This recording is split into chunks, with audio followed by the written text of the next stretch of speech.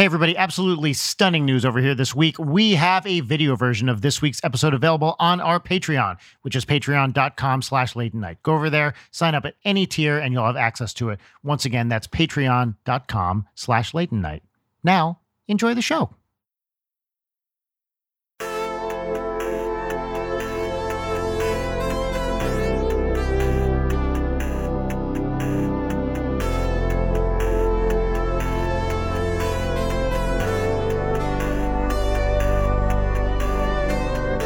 Gabby, have you gotten new tattoos since the last time that I've seen you? This is a great question for me to ask on an audio medium.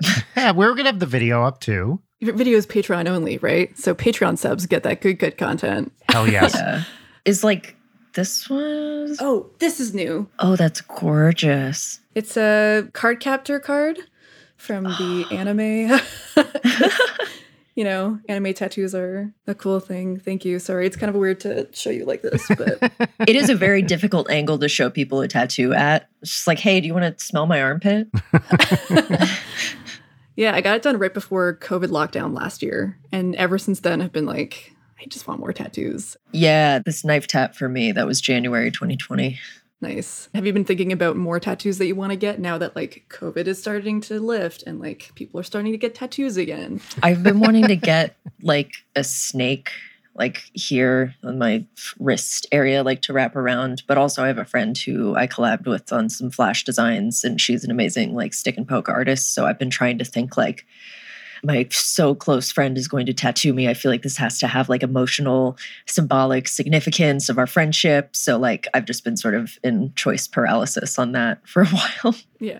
Honestly, I think a snake around the wrist is a pretty nice gesture, right? That's pretty sick. Yeah. Yeah. It's like you're kind of entwined with each other. She would also do a gorgeous snake. This is true. Brian, what's going to be your post-quarantine tattoo? Oh, so I am currently untattooed. I have often thought about if I were to get a tattoo, what would I get? I don't trust my future self to like the same stuff that my current self does enough to actually get anything tattooed. That's an interesting thing about getting tattoos of things that you like, where the longevity of the interest doesn't really matter because it's so about like a specific period in your life. Mm-hmm. Like it really does feel like a passport sticker for your life. And if you get something that looks cool, it's going to look sick forever. Yeah. As long as you take care of it. But I mostly asked you that question knowing that you wouldn't get a tattoo. I was sort of asking it facetiously so you could, I was lobbing it to you so you could be like, oh, I'm going to get a chest piece of Tweety Bird or something. Tweety Bird smoking weed. You know what? If I did get a tattoo, I probably would pick, like, there's kind of a defining equation that I discovered in physics. That's probably what I would do. Is that one, which is not even worth explaining right now what it is. Oh. But it's very simple and it's like 3 words long, basically, if you were to type it out. What are the words? It's all a bunch of symbols. Oh, okay. Again, not even really worth explaining what it means, but it was a big result I had when I was in grad school and kind of defined a lot of my career. So it would probably be that. It's also definitely right. So that's a big part of it. I had a friend in grad school who had a tattoo on his shoulder of a Feynman diagram. Does either of you know what a Feynman diagram is? No idea. It is a graphical thing that particle physicists use to describe the interactions of particles. So there's a famous one, which is used to describe how 2 charged particles interact through electromagnetism, which is 2 straight lines, so imagine kind of like an X, like that, like 2 V's on the side, and then a wiggly line in the middle. And that's 2, whatever, say electrons exchanging a photon and talking, whatever. Anyway, he had a tattoo of this very famous Feynman diagram on his shoulder. And during one of our quantum mechanics classes in grad school, went to show the instructor, physics professor at UCSD, because we were doing Feynman diagrams. He's like, hey, check this out. And the professor goes, well, they got that wrong. Oh, no. And the guy was like, what? And then the professor was like, no, man, I'm just kidding. It's all good. That's evil. It was pretty great. I mean, he reversed it fast enough that it was just a funny joke. But for 5 seconds, this guy was not happy. I will say, too, on the topic of like being afraid of getting a tattoo that you'll regret, is that once you get your first tattoo, that goes out the window. Yes. Because then you're like, oh, whatever, fuck. Tattoos look cool. I don't care. Most of my tattoos I still love very much, but it's all about how it looks, less so about the meaning. Right. You know? And so I'm a lot more willing to just get stupid tattoos now that I have several, than I did my first time. Every single person I know who has gotten at least one tattoo, the switch flips immediately, because on that first one you spend forever like, oh, it's going to be my first and only tattoo, like with meaning, and then it's like, oh, Friday the 13th, let me go get a stupid fucking little guy. Yeah, Like, that's what I have. I have a little skull. Friday the 13th, several years ago, my friend and I went to get $13 tattoos. And they just have a book of like random designs. And so I picked this. It's a skull with a party hat that says 13. Well, that's fine. It's kind of ugly. I don't really care about it that much. It becomes like a part of you. Like, it almost feels like a body acceptance Yeah. thing. Like, if you feel weird about your body, it's like you cannot change much about it, but you can change like the art that you put on it. And then it's like a fun collection of like really sick art that becomes who you are. And that, like, I stare at my tattoos a lot and I'm like, damn, the day that I die, I'm going to have these on me. Wild. I do have a lot of kind of body acceptance issues, and I wonder if that would help with that. I think you getting an Audrey drawing would be the cutest thing in the world. Oh, yeah. Some of those would be pretty fun. Yeah. Especially since right now her drawings are kind of terrifying. As kids' drawings should be. Because she's 7. Perfect. They're great. They look like little demons all the time. Everyone needs a demon tattoo. Yeah. Especially when it's supposed to be a picture of me. And I have like fangs and just black eye pits. Yeah.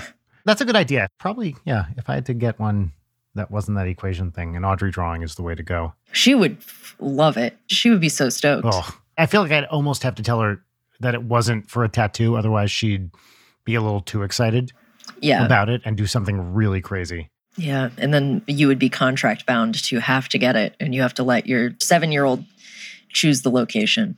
Yes. Well, no. Well, she's not picking the location. I'll tell you that. She's going to be like right here in the middle of your forehead. She'd probably be like, Daddy, your butt.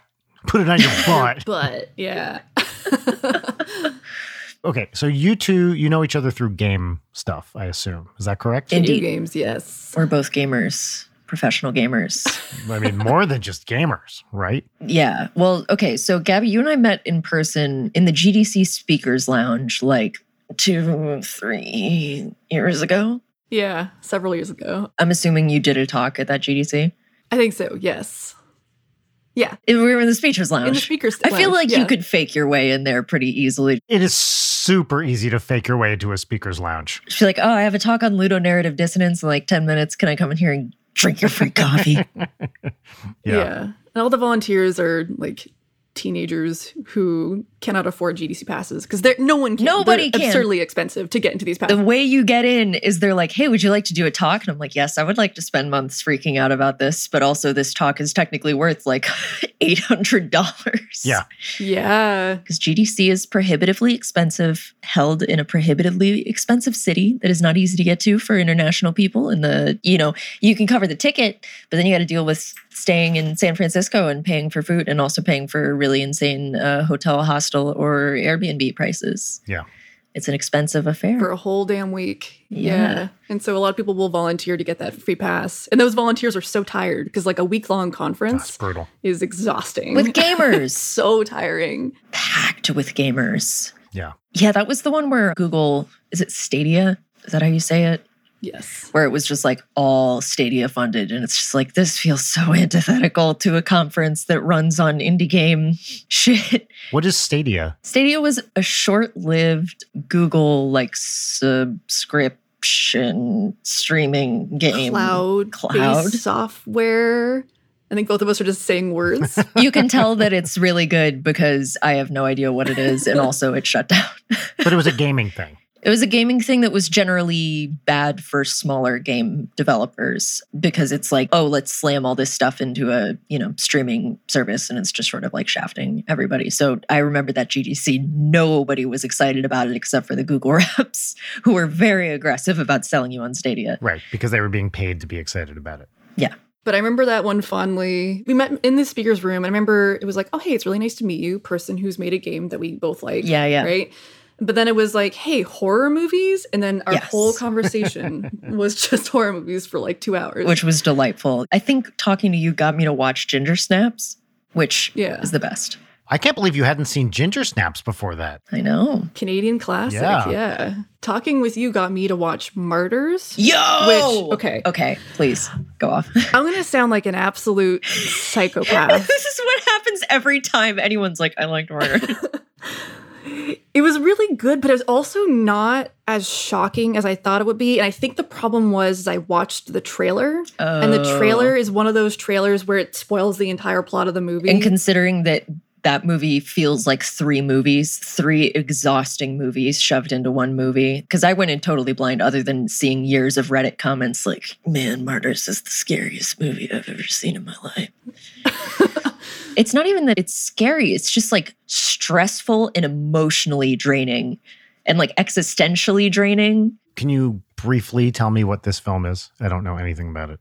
Martyrs is a seminal entry in the neo-French extremism canon. And neo-French extremism was this big movement that was just like, hey, you guys like gore? You want really fucked up gore? We're just going to do that. So among the likes of Inside or High Tension, which are both okay movies, Martyrs is like considered one of the big ones. Okay, Martyrs is of the same ilk. Yes. Oh, did you say Martyrs or Murders? Martyrs. Martyrs. I thought you said Murders. Murders is a great name for a horror movie. All right. Yes. Okay. I've heard of Martyrs. Yeah. I thought it was just a movie called Murders, which was just a bunch of murders. At least that's like streamlined. Very ham-fisted title. Yeah. That movie sounds like it would be a tight 90. Just like murder, murder, murder, murder. Yeah. Well, what's weird is that you each said Martyrs probably 10 times. And each time I was like, oh, murders, murders, murders, murders. Yep, this is on brand. Murders, murders, murders, murders. Yep, cool. This is the beauty of recording, is that everything's kind of like fuzzy in the in-between. And I also like mumble a lot. So I probably did say it was. You're amongst mumblers.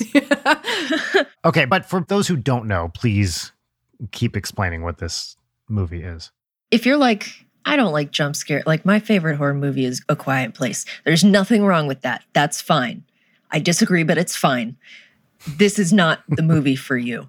If you're on the iceberg of fucked up shit, then this movie's for you. Because that's the movie that ruined me for all other horror movies. Because that was the first like really extreme one that I watched. And then I was like, how could I ever get my like cortisol levels up? Like I'm going to be chasing that dragon forever. Mm. Yeah, Martyrs sets the bar really high. All the time. It's several different horror like genre clusters. It starts out being a home invasion thing, sort of. Mm-hmm. And then it just keeps, the goddamn fly in my apartment. Sorry.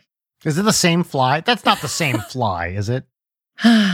Brian, it is the same fly. Buy a fly swatter. Oh, no. Do you not have a fly swatter? I don't, because I need the satisfaction of clamping them out of existence with my bare hands. Okay, fine. Is maybe a good, like, bug dog? Like, will she see a bug and eat it, or is she kind of indifferent to bugs? No. There was literally a mouse got into my kitchen. I heard nothing from Maybe. Chihuahuas are supposed to go get rats. Instead, I have to get the rat.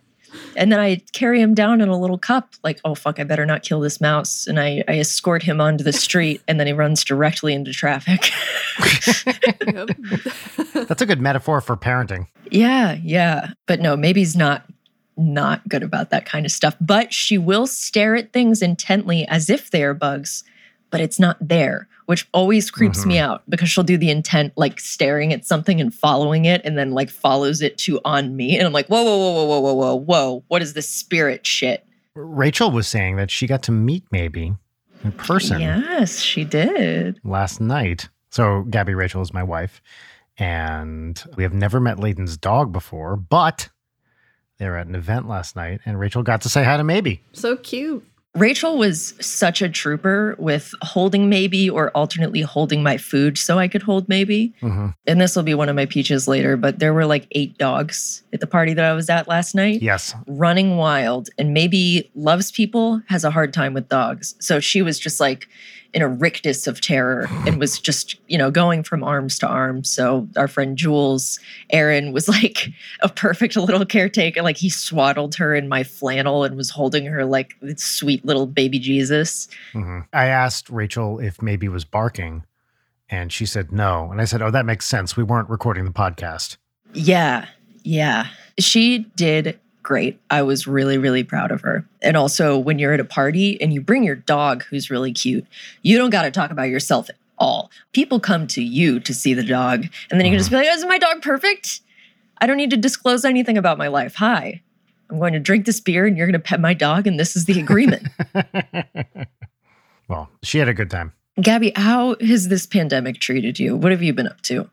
I feel like that's the question everyone dreads the most coming out of this. I don't want anybody to ask me, so I'm sorry that I just cursed you with this. I'm going to eat my cheese stick. I don't dread the question. It's more just like I have no updates. I have nothing to share. Literally nothing. I haven't done shit. Hey. Just being depressed and hiding indoors. And we were talking about this before we started recording, was I'm in Canada, and Canada has been fucking terrible about dealing with COVID, like the whole country. So weird. And so we didn't start getting our vaccines until much later than you all in the States. And only recently in Ontario did we start getting our second vaccines. Oh. And it's like almost as hard as trying to find a PS5 is getting second vaccines for yourself. And so I'm vaccinated. My partner's vaccinated. We're currently waiting for their 2 weeks to like go by until you're whatever fully sauced or whatever. So, but it's been okay. I don't feel like I have any cool updates because I think that's perfectly acceptable. Mm-hmm. We were all inside for a year. Of course, nobody has updates. I feel like a lot of people were also like, oh, this is going to be the year I make my magnum opus. But I don't know about y'all, but like spending all day in a creative field, and then when you're done for the day, you're like, I don't really feel like making more creative things. Like, it's been so exhausting to just exist. Do the one thing. Yeah. You know? So I feel like I haven't really made anything cool. Yeah, not sure why I thought global stress and tragedy for a year was going to somehow make me better at art. It's not really the conditions you want. Well, okay. Have you consumed media over the past year? Oh, yes. Okay. Tons. If this is the thing we're going to talk about. Basically, this podcast is talking about literally whatever you want to talk about. We're just hanging out. And also, I do later want to ask you some questions about your oeuvre and your work, because I think if people listening to this are not familiar with your work, we should get them into it. Is now the time to introduce the show? It feels like a natural time to do it. Oh, are we going to be professionals? Yeah. Well, especially since we could at least hint at this. So everybody, this is Late Night with Brian Wecht. Over here, we have Leighton Gray. Hi, that's me. That voice that you just heard was Brian Wecht. Hi. From the title of the show. That's me. Mystery guest, would you care to introduce yourself? Hello, I'm Gabby. Gabby, can you say your full name and just a brief sentence about what you do and who you are? Yeah, sorry. Again, like COVID killed my social skills. It killed all of our social skills. Also, this is fake socializing, so. All right. Hi, I'm Gabby D'Arienzo. I'm a Toronto-based independent game developer and artist, best known for creating a little game called The Mortician's Tale, as well as working as an artist on bigger games like Celeste and Parkitect and Super Crush KO. I currently work with a Toronto studio called Drinkbox, who are the creators of games like Guacamelee and Severed. And I'm working as a senior artist with them on their new game, Nobody Saves the World, which is coming out soon. Ooh, that's exciting. Yeah. That's really all I do. Great. I love when you list a bunch of things and you're like, oh, that's it. That's all. Yeah. And that's it. All I do is work, and that's it. I guess you're the first person that we've pulled from my pool of game developer people. So welcome. We're very glad to have you. Yeah, it's great to have you. Thank you for having me. Gabby, you were about to go in on media. I think eating this cheese stick like makes me lose brain cells every time I take a bite of it. Did you say stick or steak? Yeah, as you can see, I'm holding a large Philly cheese steak. Have you watched Fear Street yet, Leighton? No. Okay. So for anybody listening as well at home, Fear Street was like a series of novels by R.L. Stine. So kind of like the teenage version of Goosebumps. Like if Goosebumps was for kids, Fear Street is for, I don't know, teenagers. And Netflix decided to make I want to call it like a mini series, but it's more like 3 movies in a series that they're releasing all at once. So the first one came out this past Friday, and it takes place in the 90s. The second part comes out this upcoming Friday. It takes place in the 70s. And the third one comes out the Friday after and takes place in 1666. Ooh. And it's all like, it's like a related story. Oh, okay. And it's super campy, teen slasher horror. I don't want to spoil anything too much, but I loved it. I thought it was great, the first part of it. Oh, cool. It's like young adult level kind of movie. Yeah, it's more gory than I thought it was going to be. So, like, definitely teenagers and above, kind of like a mix of, I would say, like, It meets, I don't know, Stranger Things, meets Scream, meets a little bit more gory than Scream is, probably. Like the original 90s movie, not the shitty TV show, but got some feelings about that. Also, if you're going to do the TV show, why are you going to change the mask? If it ain't broke, don't fix it. Don't mess with my boy. They changed the mask? Yeah. What? Why? That's dumb. I know you're a big fan of Scream, and so I was like, I'm sure I'm not offending anyone here by saying the TV show was not very good. I never watched it. I have a friend who was in it. So yeah. Fair. Gotcha. Yeah. I'm sure your friend was amazing in it. Yeah, she's great. She's an incredible actress. Okay, so Fear Street. That is one. It's great. So only one part has come out so far. So far, it's been really fun, very campy, very dumb little slasher movie. But it's like, I was thinking about this, that there's been a couple of like teeny kind of slasher films that have come out in recent years that have been genuinely good. Yeah. I'm thinking about like Happy Death Day. I've heard people rave about this and the sequel, and I've been meaning to watch them because people say they're just great. I haven't seen the sequel, but the first one's pretty fun. I have strong negative feelings about it, but only because I hate fun. Yes, you do. And it's one of those ones where literally everyone else is like, this is a super fun movie. And I can't get into it. But the babysitter along those lines was really great. I love Samara Weaving. I did not like Ready or Not, but she's great. I wonder if you will hate Fear Street then, because I don't know. I didn't see Ready or Not, and I did not see The Babysitter, so I have no idea like where it fits in on all those things. If you like that kind of stuff, The Babysitter is super fun. Didn't they make a sequel to it? I just have not watched any new horror stuff. I think the last new thing I watched was Saint Maud. I've maybe watched 4 movies year to date thus far.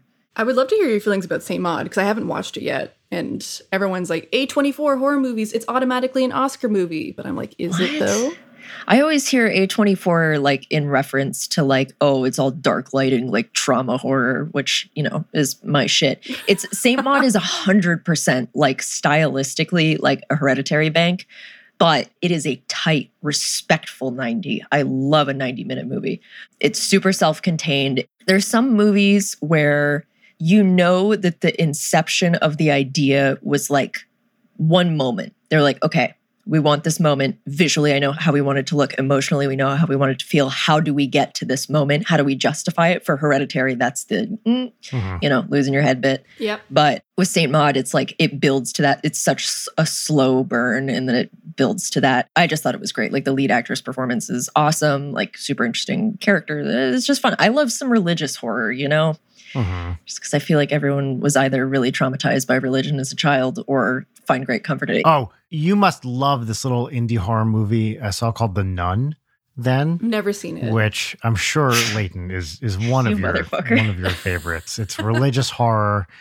It's got everything you'd like in it. A scary nun. Have I discussed how much I hate the Conjuring series on this show? Yes.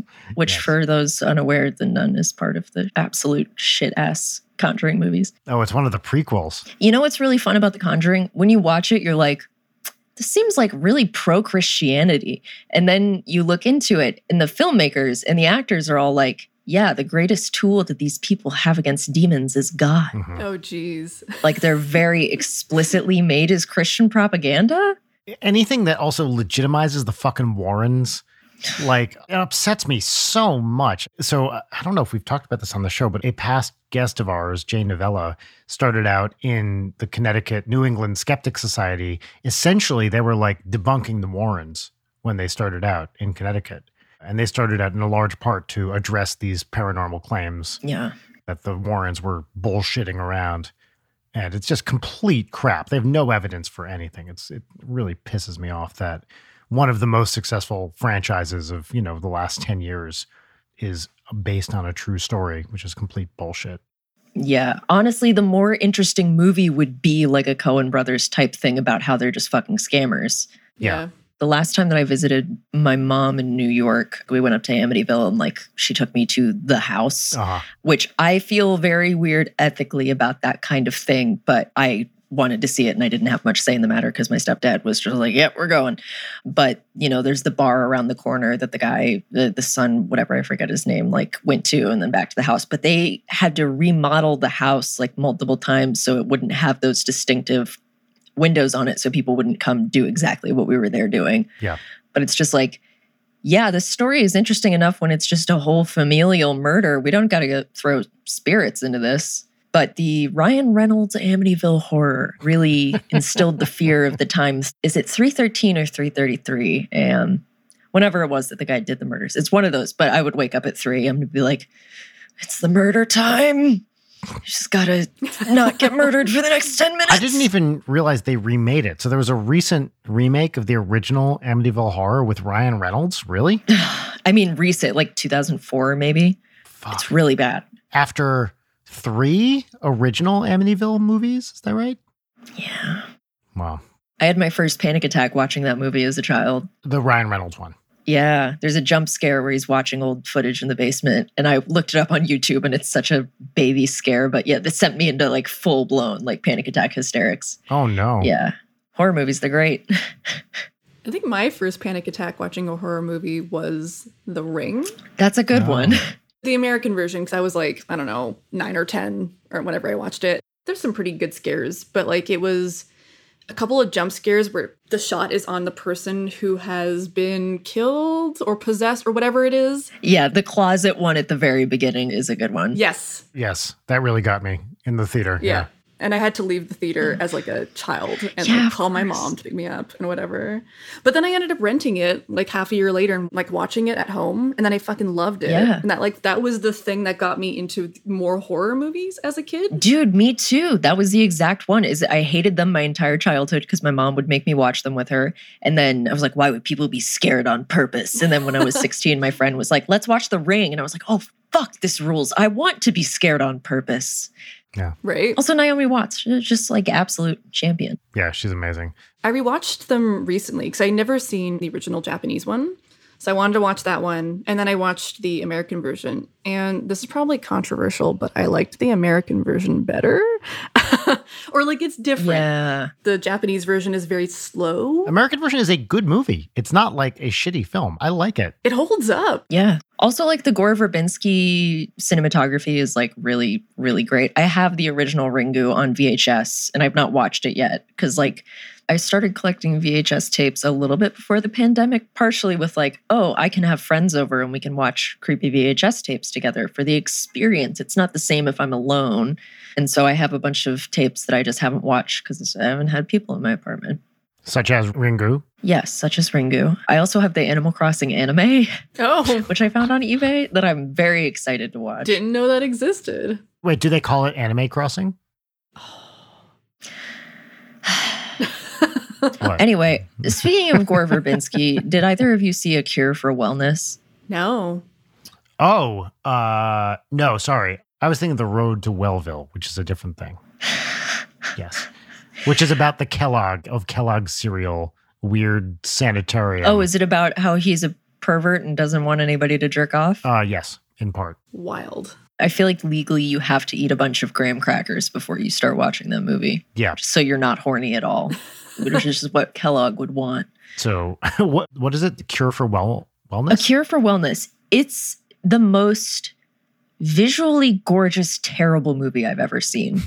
I have an entire folder of like almost every still from that movie because the cinematography and directing, like there is so much striking, gorgeous imagery. It's like color graded in that Gore Verbinski kind of way. It is nonsense and long. And it's so like ridiculously like trashy. Like the closest thing I could compare it to content wise is like Sucker Punch. Okay. Oh, God. Yeah. It's very strange. I honestly recommend it just because it is such a wild ride and also visually just beautiful.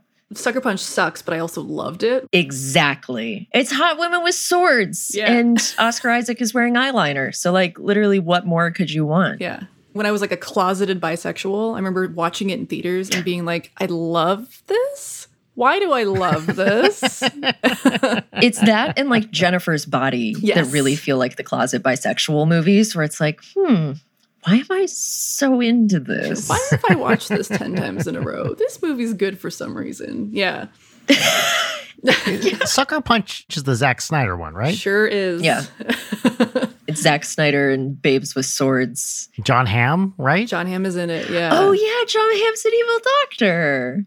I don't recommend watching it, but I also recommend watching it. Like, it's not good, but it's good. It's terrible.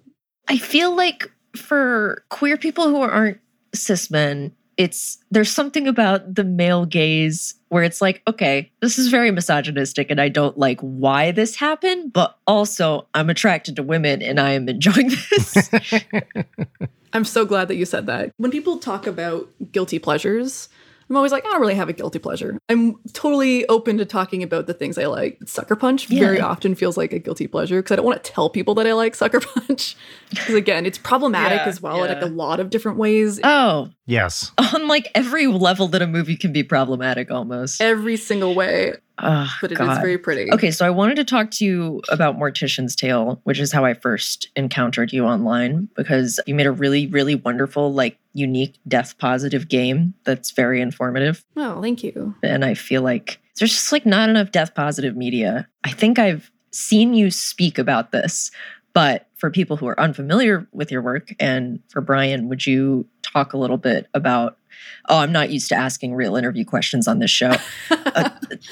Talk about your game.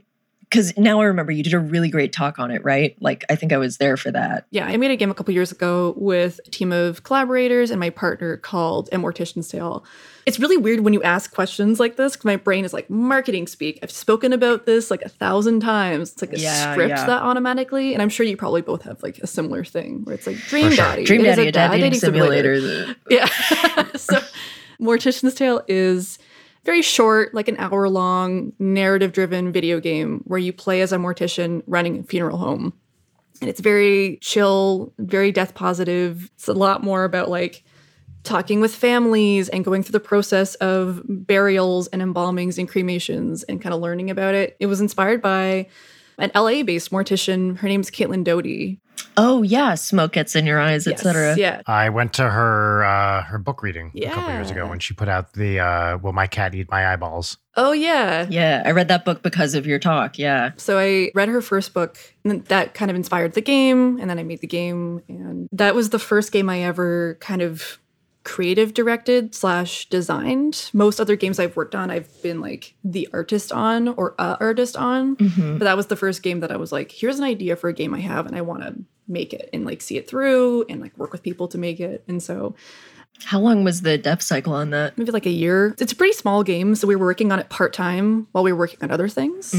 So I think all in all it was probably like actually maybe 6 months or so of like actual dev time. But yeah, it is a short little game. But it's also one of those things where I have not designed a game since. It's been long enough that I'm starting to get the itch of like, ooh, I have all these ideas for games I would love to make that are a little bit too small for me to like make with my current company that I'm working at. But it is a thing that I would love to do and like see get made. So I'm starting to kind of think about things I would like to do. One of them is a horror game, which is a really weird thing as like a person who enjoys horror medium. I've never made a horror game before because Mortician's Tale is not a horror game. It's very much like the opposite of that. It's a very like heartwarming, moving, like, and it's so cute. Like seriously, the art direction is amazing. Anybody who's listening to this right now, like please just go buy it and play it. It's short. I appreciate that. Thank you. It's just great. And it introduced me to the concept of a cremulator, which is like one of my favorite words now. Yeah.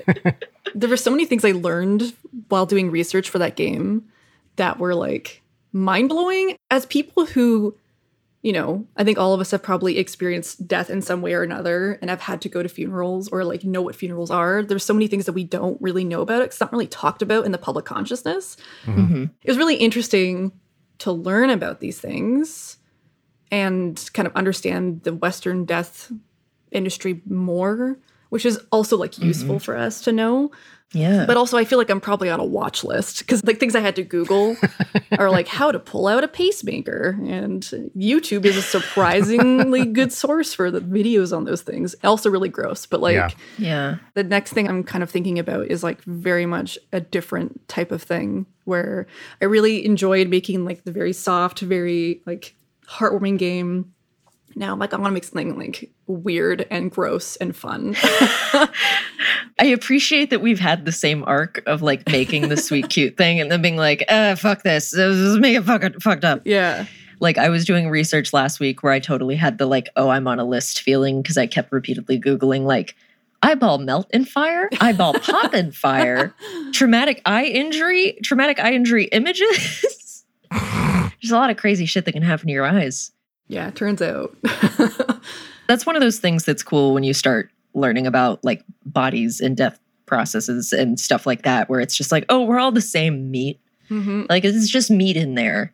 Sentient meat. And it's fascinating. And it's also like some people are more comfortable talking about it than others. And so it's always interesting, like gauging, even in like this conversation, it's like, okay, how comfortable are people talking about this? Like how much detail can I go into about a cremulator? Here you can go into infinite detail. There's no ceiling. Yeah. I mean, I'm a real gore oriented, like gross shit person. I mean, and not even to imply that death is inherently gross, but often it's really gross. Sure can be. Yeah. But it's normal that it's gross and weird. Like for a thing that is one of the only things that every person who has ever lived has in common, we have a lot of weird hangups about talking about it. We sure do. Yeah. It's very Western as well. Like thinking about and talking to friends who are not in North America, or not even North America, just literally like the US and Canada. Right? Anyone else is a lot more open to it because it's part of their culture. And it's just like a really weird thing that we do as Canadians and Americans is like just be very, very, very quiet about it and like very private about it. And like when it does happen, we just like have no knowledge about it. And we're very much like, okay, grandma died, off you go. And then we are not involved with the death process, even though the person that we loved is like the person that's being taken. Like, it's really weird. We have like a really weird relationship with it. We're also used to, I think, especially in US, Canada, and Western Europe, most of us don't live near our families anymore. And we grow up and then move out. And we're somewhere else. And when bad stuff happens or someone dies, it's not right next to us necessarily. Yeah. A lot of that is now the kind of standard thing is to grow up. You know, most people will go to college these days and then move to a totally different city. And so you're maybe raising a family or whatever, completely far away from any relatives. Yeah. And that's not true in most of the world. Most of the world, you know, kind of stays right around where they're born. Their whole family's right there. And you see birth, death, and everything else right in front of you. Yeah. And it is like at that big intersection of family and religion and money. It takes so much work to like do the end of life stuff and arrange a funeral. And that shit is so, and this is one of the reasons your game is great. It's so prohibitively expensive where people just get slapped with like, not only are you dealing with grief, you're dealing with how expensive coffins are and like how this is bad for the environment. I don't want to spoil your game, but the turn at the end with like sustainability is like really beautiful and really powerful. And also something I didn't know anything about until playing the game. Yeah, that was a big thing we wanted to talk about. And also, like, the game it's very anti-capitalist, which is like, was not one of the main goals of the game, but it ended up being a big part of it. In the writing process, it's a discovery of like, oh, what is this also actually about? Because clearly, like, any creative project, you discover the thing that you've been ruminating on and are like able to put words to it and like articulate like, oh, this is a thing that was bothering me that I didn't realize consciously was bothering me or that I'm dedicating a lot of energy to. Yeah, that's a really good point. And I think with Mortician's Tale in particular, that was a big part of it. And a lot of it comes from, I have a lot of friends, mainly in North America, but also in Australia, that are funeral directors. And a lot of their gripes about the industry were like, I don't know about the States, but in Canada, there's no set price for things like coffins or urns. Oh, no. So every funeral home can just kind of make whatever price they want up. It's a business. Basically, what I'm trying to say is it is a business. And because it's a business, they make money off of us not knowing anything. Like us being too afraid to talk about it means that these corporations make money. Yeah. And like, I'm not saying that like every funeral home is like, they're all about the money, they're evil. But like, obviously they do take care of our dead and like have some sort of empathy. But there is still this like business part of it that makes it really sus. Having gone through several deaths now in my family, the thing that really is in your face when you're in a funeral home, at least to me, is the constant upselling. Yes. Yeah. And in a way that is done, you know, they're kind of acting like it's out of empathy, or if you're a decent person, you'll want your dead relative to have the best. It's fucking awful. It just preys upon every insecurity you have. And at the same time, you have no idea what for exactly the reasons you say, Gabby, what a reasonable price for any of this is. Mhm. So not only are you at their mercy, they're also, it feels like at the time, kind of taking advantage of you at probably one of the worst moments of your life. Yeah. It reminds me of, you know, in Hollywood on Sunset, how there is a big children's hospital and right next to it is the massive Church of Scientology. Yep. Every time I drive past it, I'm like, they're totally like sick grieving parents who are dealing with children who have chronic illness. Like that's an easy mark. It's like spotting an injured sheep and being like, all right, I'm going for that one. Yeah. And with conflating the like love and grief with objects, it feels like a really grim inverse of like, this ring is how much my love to you is worth. Please marry me. Yes. Yeah. The most fucked up thing for me is that if you want to have the skull of your dead loved one, you legally cannot have it. Yeah. Like, I just want my family to have my skull and like put it on the mantle and be like, Grandma's watching you.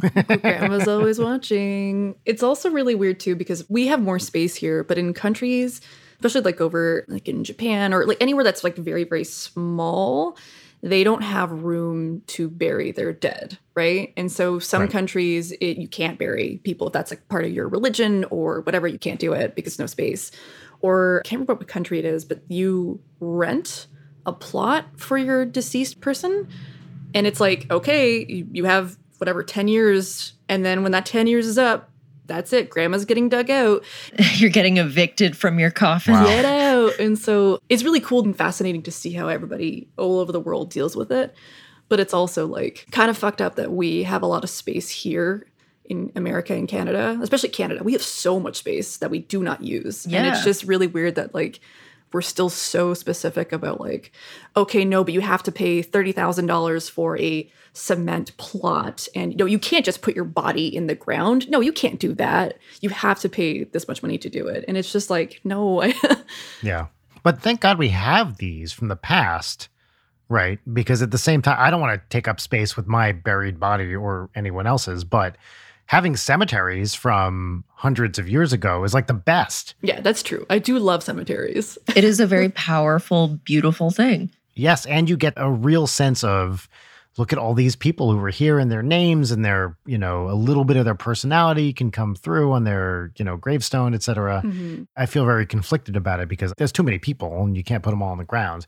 But I'm really happy we have that from the people in the past when there was enough room to have that be a sensible thing. Yeah. Well, it's interesting how cemeteries developed too, because it used to be like, here's the church and here's the graveyard right here. And it's the exact same problem of like space, because there would be grave robbers who would just like kind of come in and like there was a whole phenomenon where they would take skulls and like bowl with them and shit. Yep. And so people would come in, be messy. There would be a storm. There would be waste. Obviously, there's bacteria and like all this stuff. And it's like, I don't want to go to church and see all of our dead relatives. Yeah. And so it kind of like migrated into this like mental, emotional distancing from the concept of death, where we're going to continue to shove this. You die in a hospital, you go to a funeral home, you die in hospice. Like you're not going to die at home surrounded by people. Like it just further increases that gulf of like, this is completely taboo. We're not even going to talk about it. We're not even going to say so-and-so died.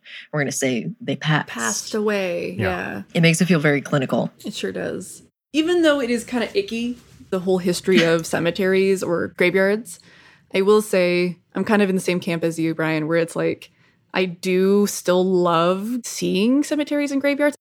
Yeah, death is, I get why people don't talk about it. It's scary. Socially, I imagine that cultures that are more accepting of death, that's got to be like socially, emotionally healthier, right? Like it's one thing if you don't talk about it, this is a dreaded thing. I've been reading a lot of like Buddhist and Zen stuff lately, and sort of the attitude of like looking forward to death is really interesting in terms of just like, oh, this is a continuing cycle, like regardless of the reincarnation of it, but just like everything is an emotional flow and an energy flow, and whatever it is, it's rolling into the next thing. It's not necessarily like a tragic, terrible thing. Like it's just a thing that's going to happen.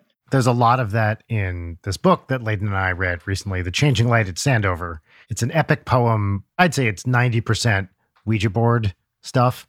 It's this incredible epic poem, but there's a lot of discussion of the afterlife and the different levels and reincarnation. And it's very hard to describe in a coherent way, but because it's also very, very long. Very long, very dense. Very dense.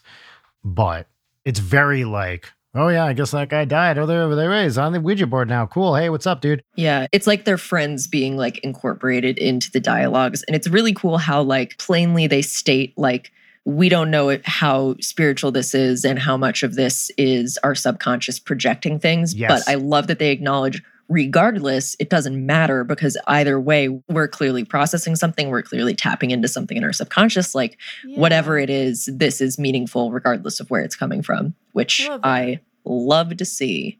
Yeah. Mm-hmm. Is it like segment time? I don't know how far in we are. I think it's segment time. Yeah. Cool. All right. Our first segment, Gabby, is a pop culture recommendations segment. We just get to talk about a book, game, movie, whatever, something we've experienced recently that we like. It's called What's Poppin', and the theme song goes right here. Boom. Okay, so we'll add that in post. Oh, I was hoping I get to hear it, but I'll listen to it later. It's fine. Yeah, you can listen to it on the show. Do I have it? Actually, can I play it? Let's see. Can you hear this? Brian, I'm going to kill you. What? What's poppin'? Can you hear this? What's poppin'? Could you hear that? Beautiful. Yeah, it's great. Yeah. What's up, Layden?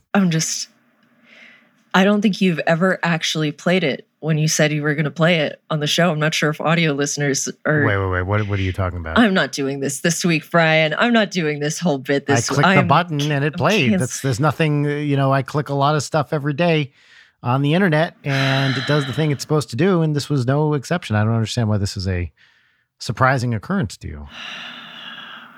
The gaslighting development on this is really great. I think that's a fun bit. And he's about to be like, no, Layton does this thing every week that's really uncomfortable. It's not true. I would never say that.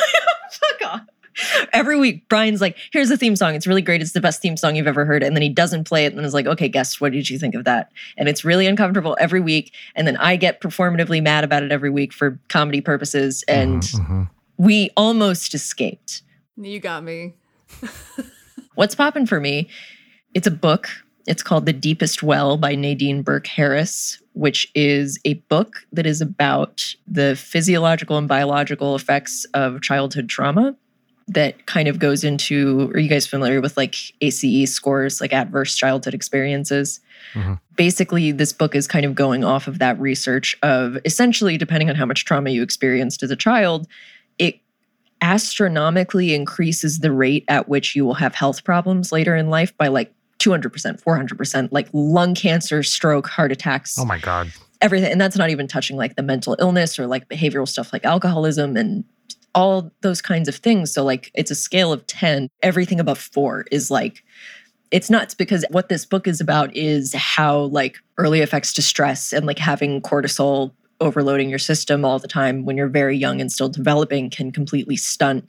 It changes the way your hormones are made. It changes the way your like neurological pathways work. And, with the release of the DSM-5, which I forget, maybe a decade ago, but basically there was a really big movement of therapists and psychologists trying to get CPTSD, like complex PTSD, which is PTSD that's not from one discrete event, but from a series of events such as like prisoners of war, or especially in this case, like child abuse.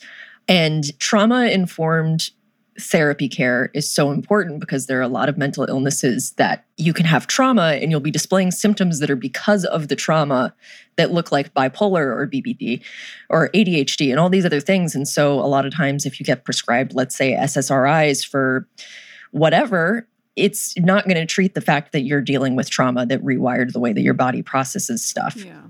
So by complex PTSD, people made a really big movement to get it into the DSM-5, to have it classified as like an actual diagnosis you can get and treat. And the DSM kind of looked over it and didn't do it. And so that has like reduced the level of trauma-informed care that people have gotten for a long time.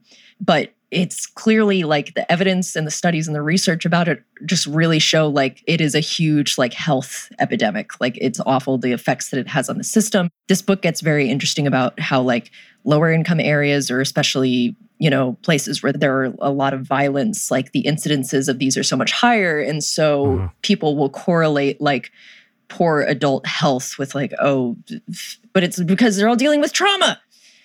Anyway, this book's fascinating and a very easy, like short read. So I highly recommend, especially for people who like have experienced trauma. When I first started learning about this stuff, I was super surprised to be like, oh, that's why I'm in pain all the time.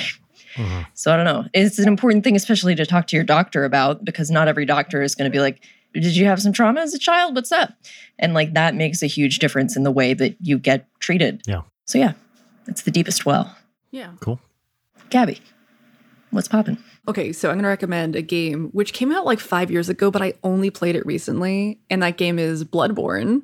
Did you guys play Bloodborne at all? No. I have not, but I've heard many people rave about it. Yeah. I'm not gamer enough for Bloodborne. Yeah, me too. Exactly the same. The art direction is just... Is it awesome? Yeah, and it's one of those things where for a really long time, with other kind of Dark Souls-like video games, the whole conversation around these games is that it's very, very difficult. These games are very, very hard. Right. If you want to enjoy these games, you need to get good. Yeah. And that always put me off of playing these games, because I was like, Same. oh, you got to be a real gamer to like be good at these or whatever. But I have a lot of queer friends who were like, no, listen, Bloodborne is really good. Put some time and effort into it. There's like guides on the internet to kind of walk you through the first little bit to tell you like, oh, hey, it's going to be easier if you use these weapons, or you could look at these things for these hints. And so I ended up getting really into it. And now I love it. It's like one of my favorite games ever. Oh, I played through the whole thing, and then I ended up like finishing it and replaying it again.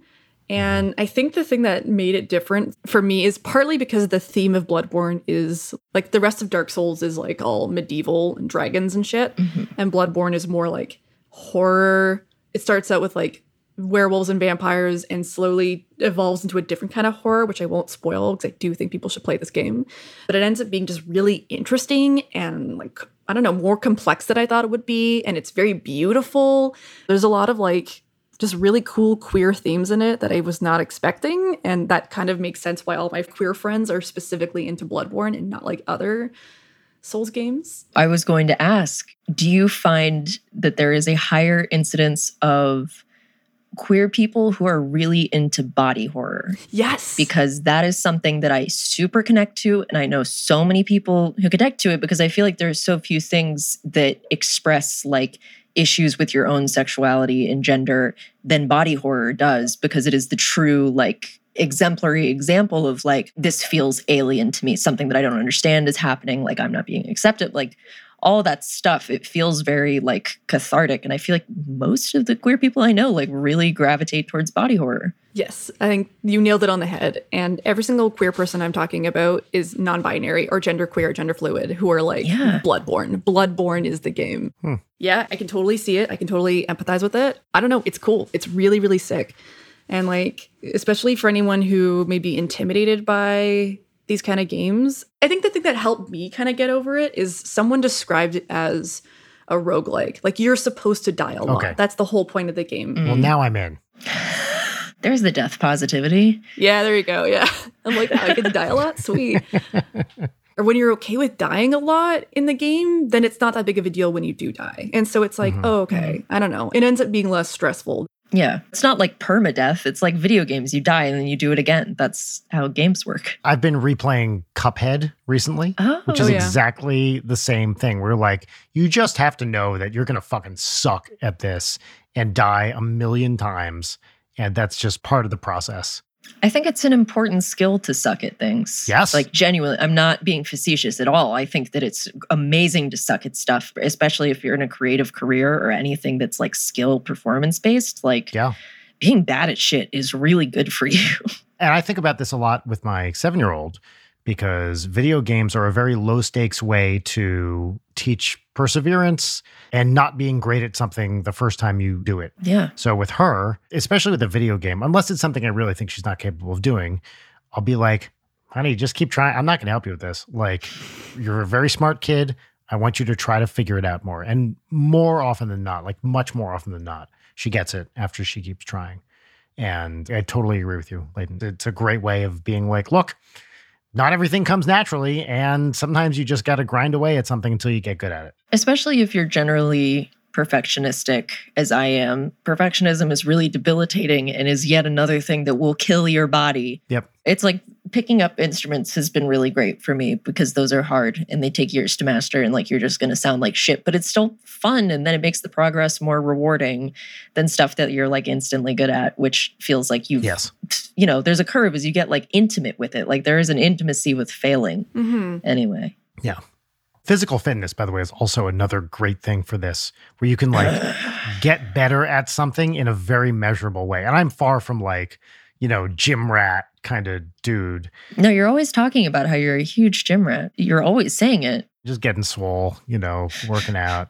I do exercise regularly, but, you know, I've never been like live at the gym type dude.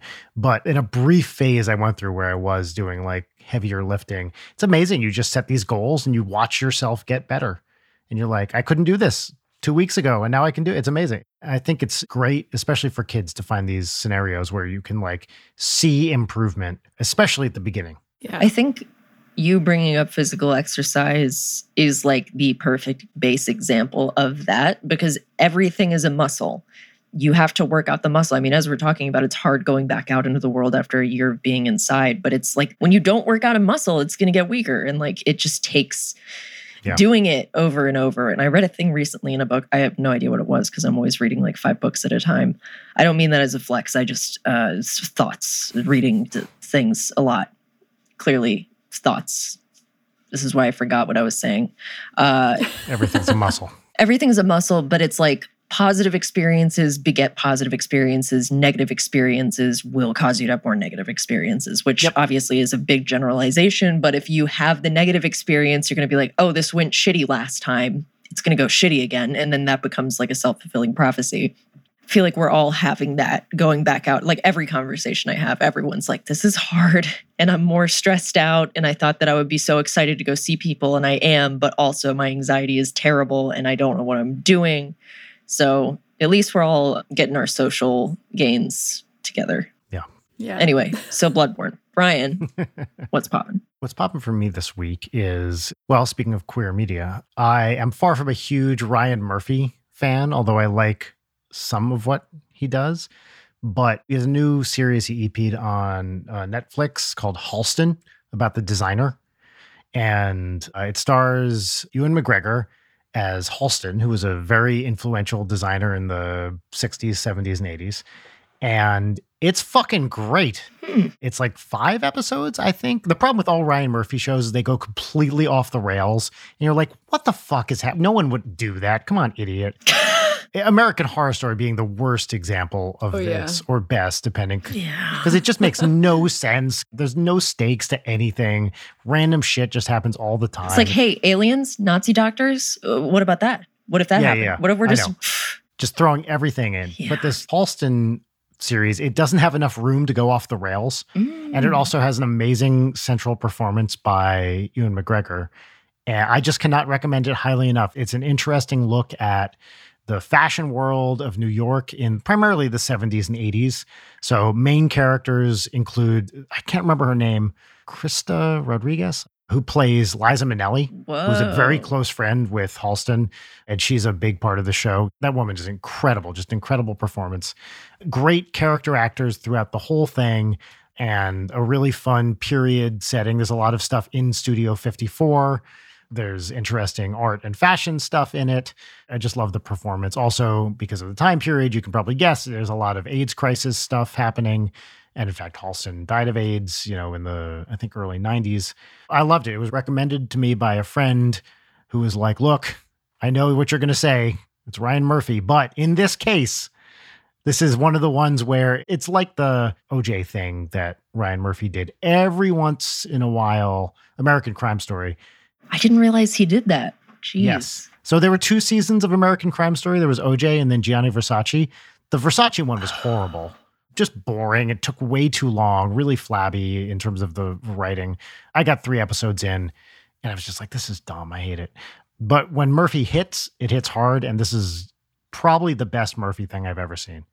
I loved it. Can't recommend it highly enough on Netflix. Halston. Cool. I'll check it out. Fabulous. All right. That's what's popping. Let's move on to our final segment. I'm going to burp first. And now that I said that I'm going to burp, it's not going to happen.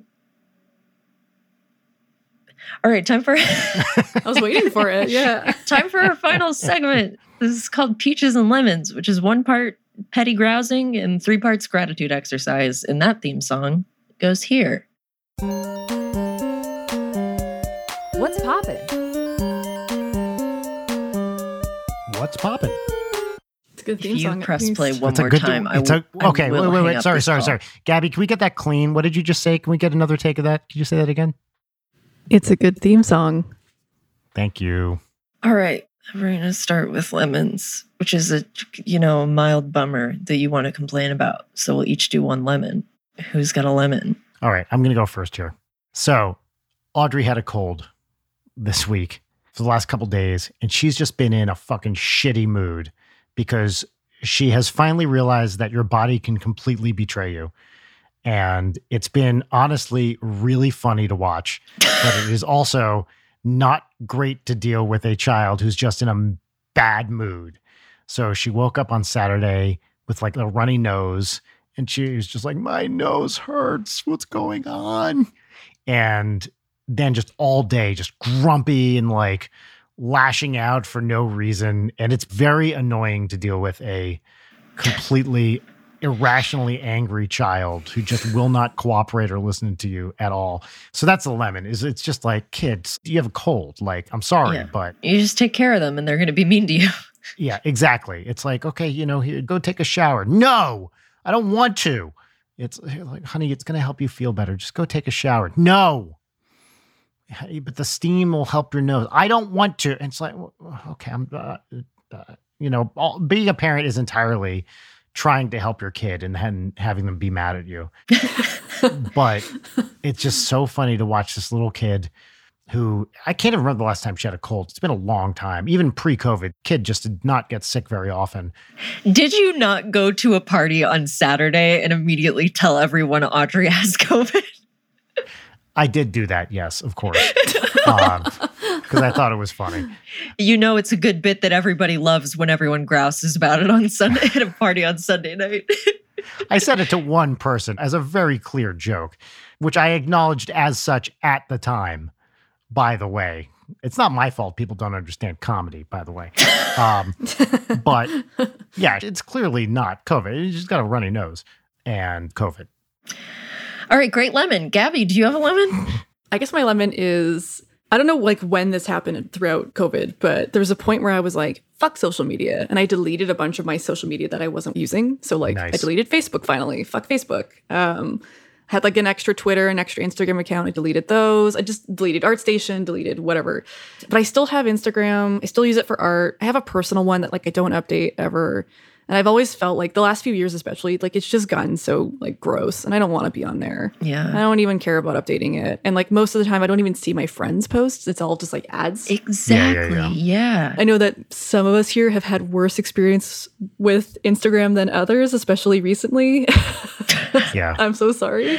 But so I feel kind of like a dick being like, Instagram. No, literally in a year of podcast, I feel like we spent every episode talking about how social media sucks, which I think is Yeah. cool and refreshing to hear from internet creators who are like, yeah, this is my job. It's a terrible platform. Yep. It is. I don't really get anything out of Instagram. A lot of my work comes from Twitter, which is a really weird thing, but a lot of game devs on Twitter and a lot of people like get work from Twitter, which is weird. Yeah, absolutely. So I'm not really affected by Instagram too much, which is why this is a lemon and not like an actual major thing. But Yeah. yesterday or 2 days ago, Instagram was like, we're changing to a video platform. We're going I to be the saw new this. TikTok. And I was like, oh God.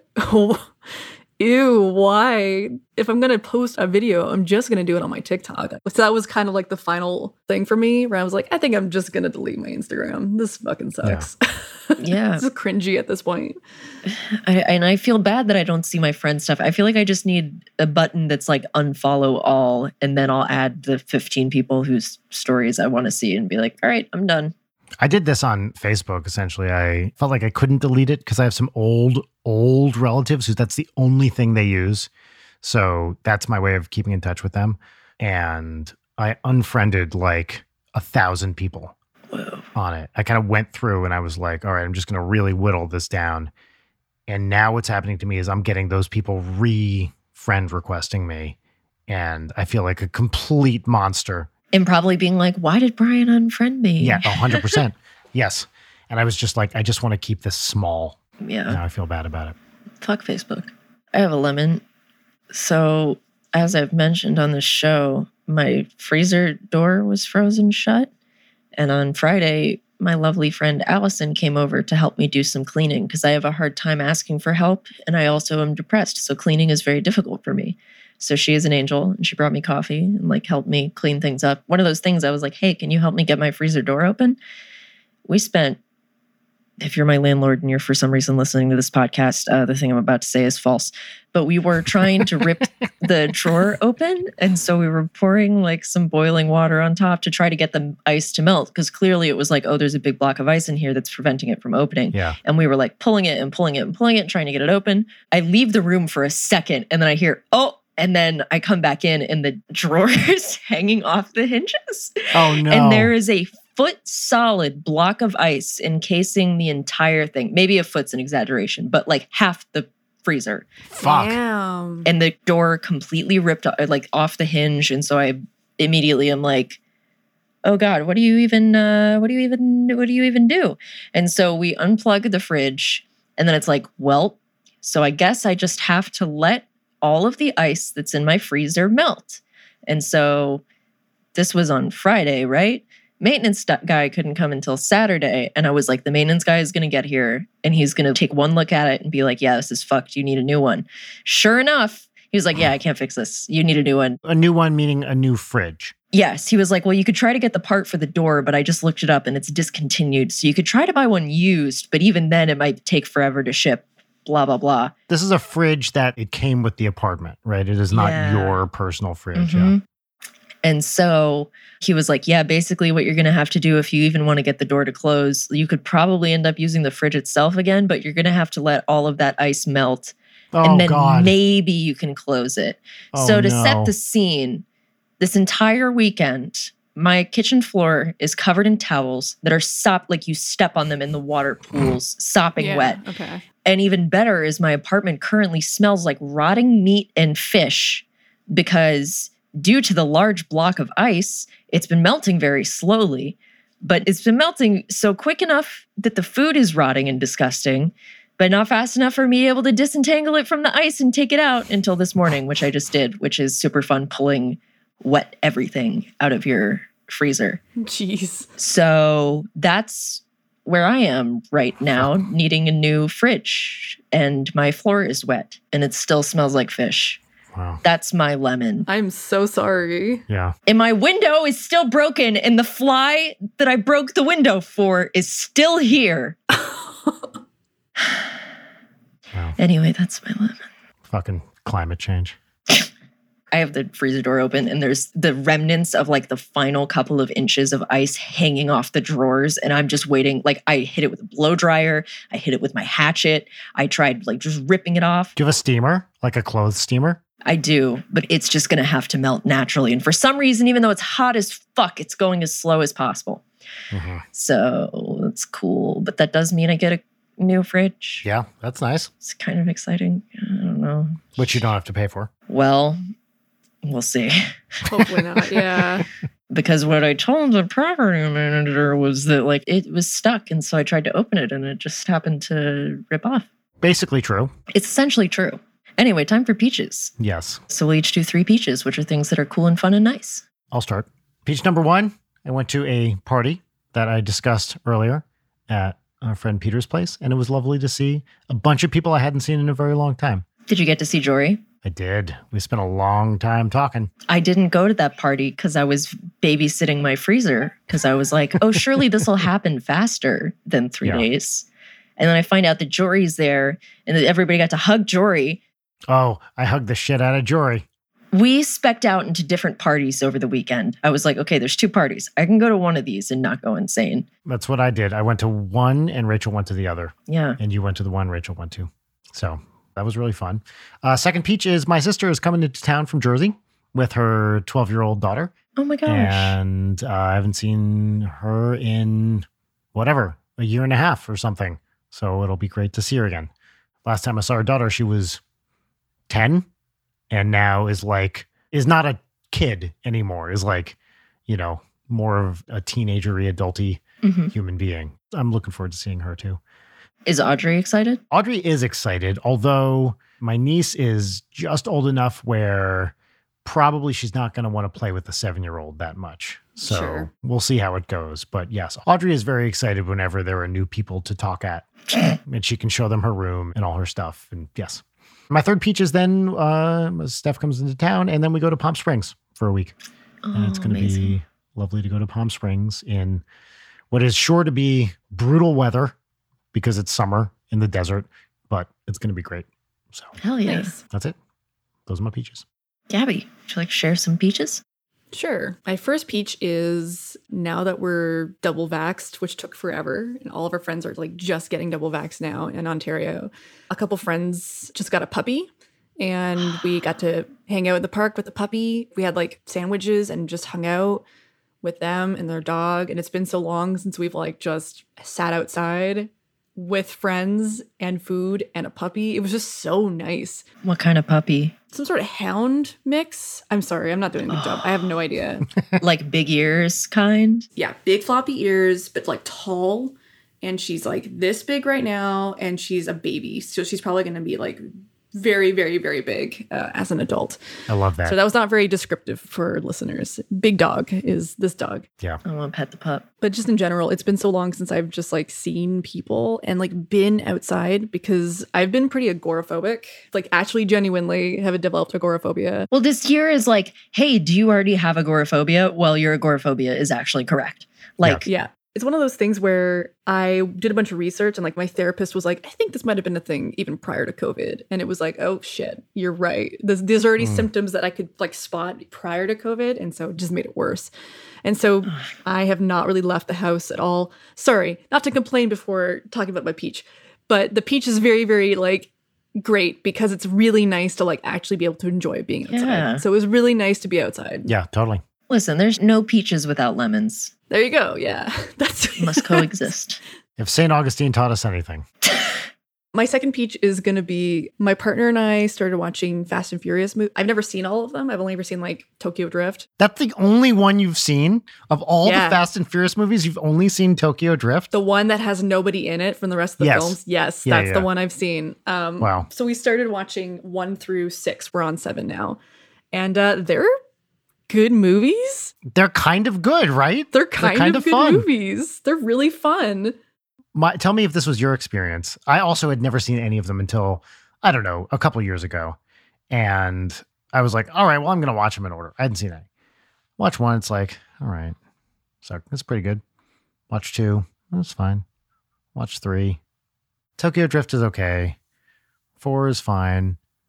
And then you watch 5 and you're like, what? This Hell rules. yeah. Oh my Yeah. God. Yeah. What changed? They just went nuts. Okay, so I personally really like Tokyo Drift. It's a weird one. It has none of the original cast. It's on its own, but it does have some like really sick stunts. Yes, that's And true. like there's one character, his name's Han. Rules. He's a Korean guy. He's the best character in the series. He's so great. And they bring him back for a little bit of 4 and then all of 5. Yep. And so 5 is great because the first 4 movies are like fine, but then the 5th movie, they bring all the best characters back. And suddenly that's where it goes between being like a movie about racing to be like a movie about heists involving Yeah. sick car stunts. Shit. That's when they stop taking themselves so seriously. And it's a movie Yes. about like fun, dumb, like entertainment. Yes. Oh, The Rock is in it. Yes. When The Rock starts showing up, it's like, all right, here we go. Yeah. There's a part where they have to break into a vault And spoiler alert, I don't feel bad spoiling these movies because they're not really about the plot. It's more about the entertainment. They have to like drag this fucking 6,000-pound vault through the city. By the way, through Rio. This is in Rio de Janeiro. So, just like yes. dragging it through wherever. It's just sick. What a sick movie. It's so fun. The following ones are like you can see that's when they start to get like really wild. They become superheroes. They stop being just like, hey, these guys are incredible drivers, to, oh no, they're straight up superheroes. That's the movie where they abandoned the cop thing. Oh. The other three movies are like, he's an undercover cop and he wants to be a good cop. And finally, in 5, they're like, no, fuck it. No one's a cop. Fuck it. Do crime fun. Yeah. And I really appreciate that. And so that's my other peach. And then my third peach is that we finally fucking found a PS5. So now we have a PS5. Nice. Hey. I had to follow 3 Twitter accounts and like 2 Discords to fucking find one. It's harder to get than a vaccine, but now I have a PS5. So Congratulations. very excited. What's the first thing you're going to play? We're playing the new Ratchet and Clank game right now, which is stunning. It is beautiful. Worth the PS5. Worth it. Gene Park, former guest on the show, games reporter at the Washington Post, was raving about it online. He said it was just incredible. Everyone's giving it like a 10 out of 10. And I was like, damn, all right, Ratchet and Clank. So my partner, it's one of his favorite game series. And so it's really fun watching him play through it and like enjoying it and also being able to like look around at things and be like, this game pretty. Mm-hmm. Yeah. Anyway, those are my 3 peaches. Amazing. Layden, peach us home. My first peach relates to my lemon in that, I have not had like water heat in a month and have had to shower at friends' places because they were doing plumbing work on my apartment that was built in the 1920s. And so I have anxiety and don't like making phone calls. And so I have simply just not fixed it or had somebody to come and fix it. But while the guy was there like, yeah, your freezer's fucked, I was like, well, hey, can you fix my water heater, please, then? And he did. And so I took my first hot shower in my own shower. And now I'm back to consensual cold showers, which I love very much. When I'm being forced to take a cold shower, no. When I willingly choose to turn it to full ice and just put my head under it, that's peak human experience. That's pretty great. My second peach is at the party I was at last night. There were like 8 dogs. Like everyone brought their dog and they were all running around and they were all beautiful. There was like older Sheba, Vernon's dog Red. There was Henry and Chica and Maybe. I brought Maybe. Was Jerry there? Ethan's dog Spencer. Jerry was there. Jerry had the most puppy energy of anyone. That dog is a machine. Yeah, a lot. And Maybe is weird with other dogs but loves people. So she was just going lap to lap, people holding her. It was a beautiful thing to witness. Just being surrounded by dogs at all times. It was wonderful. And then my third one is Instagram related. Someone commented on the picture that I'd posted to announce our Stay Safe Come Hard Black Metal shirts and was like, I saw a guy at the gym with this shirt and I thought it was a band shirt. And I was like, you have to tell me more about this. And he was like, yeah, I didn't know it was a podcast. I asked him what band it was because I like finding new metal bands. And then he told me what it said. Hell yeah, that's so good. That's so great. The exact intended effect of that design, so couldn't be more pleased about it. It's amazing. So those are my peaches. And that brings us to the end of the episode. So, Gabby, you've been a truly wonderful guest. It's fucking amazing to see you. And I can't wait for the next GDC where hopefully we can hang out in the Speaker's Lounge again. Where can people find you online? Where can they get Mortician's Tale, which I'm simply demanding that everyone who is listening play? Yeah, sure. Where can we find you? So I'm on Twitter, TikTok, and begrudgingly Instagram at Gabby D'Arienzo. And Mortician's Tale is available for PC Mac through Steam and itch.io, which are PC gaming platforms, as well as on iOS for your iPhone and iPad. Oh, that's exciting. Yeah. I didn't know about that. That's great.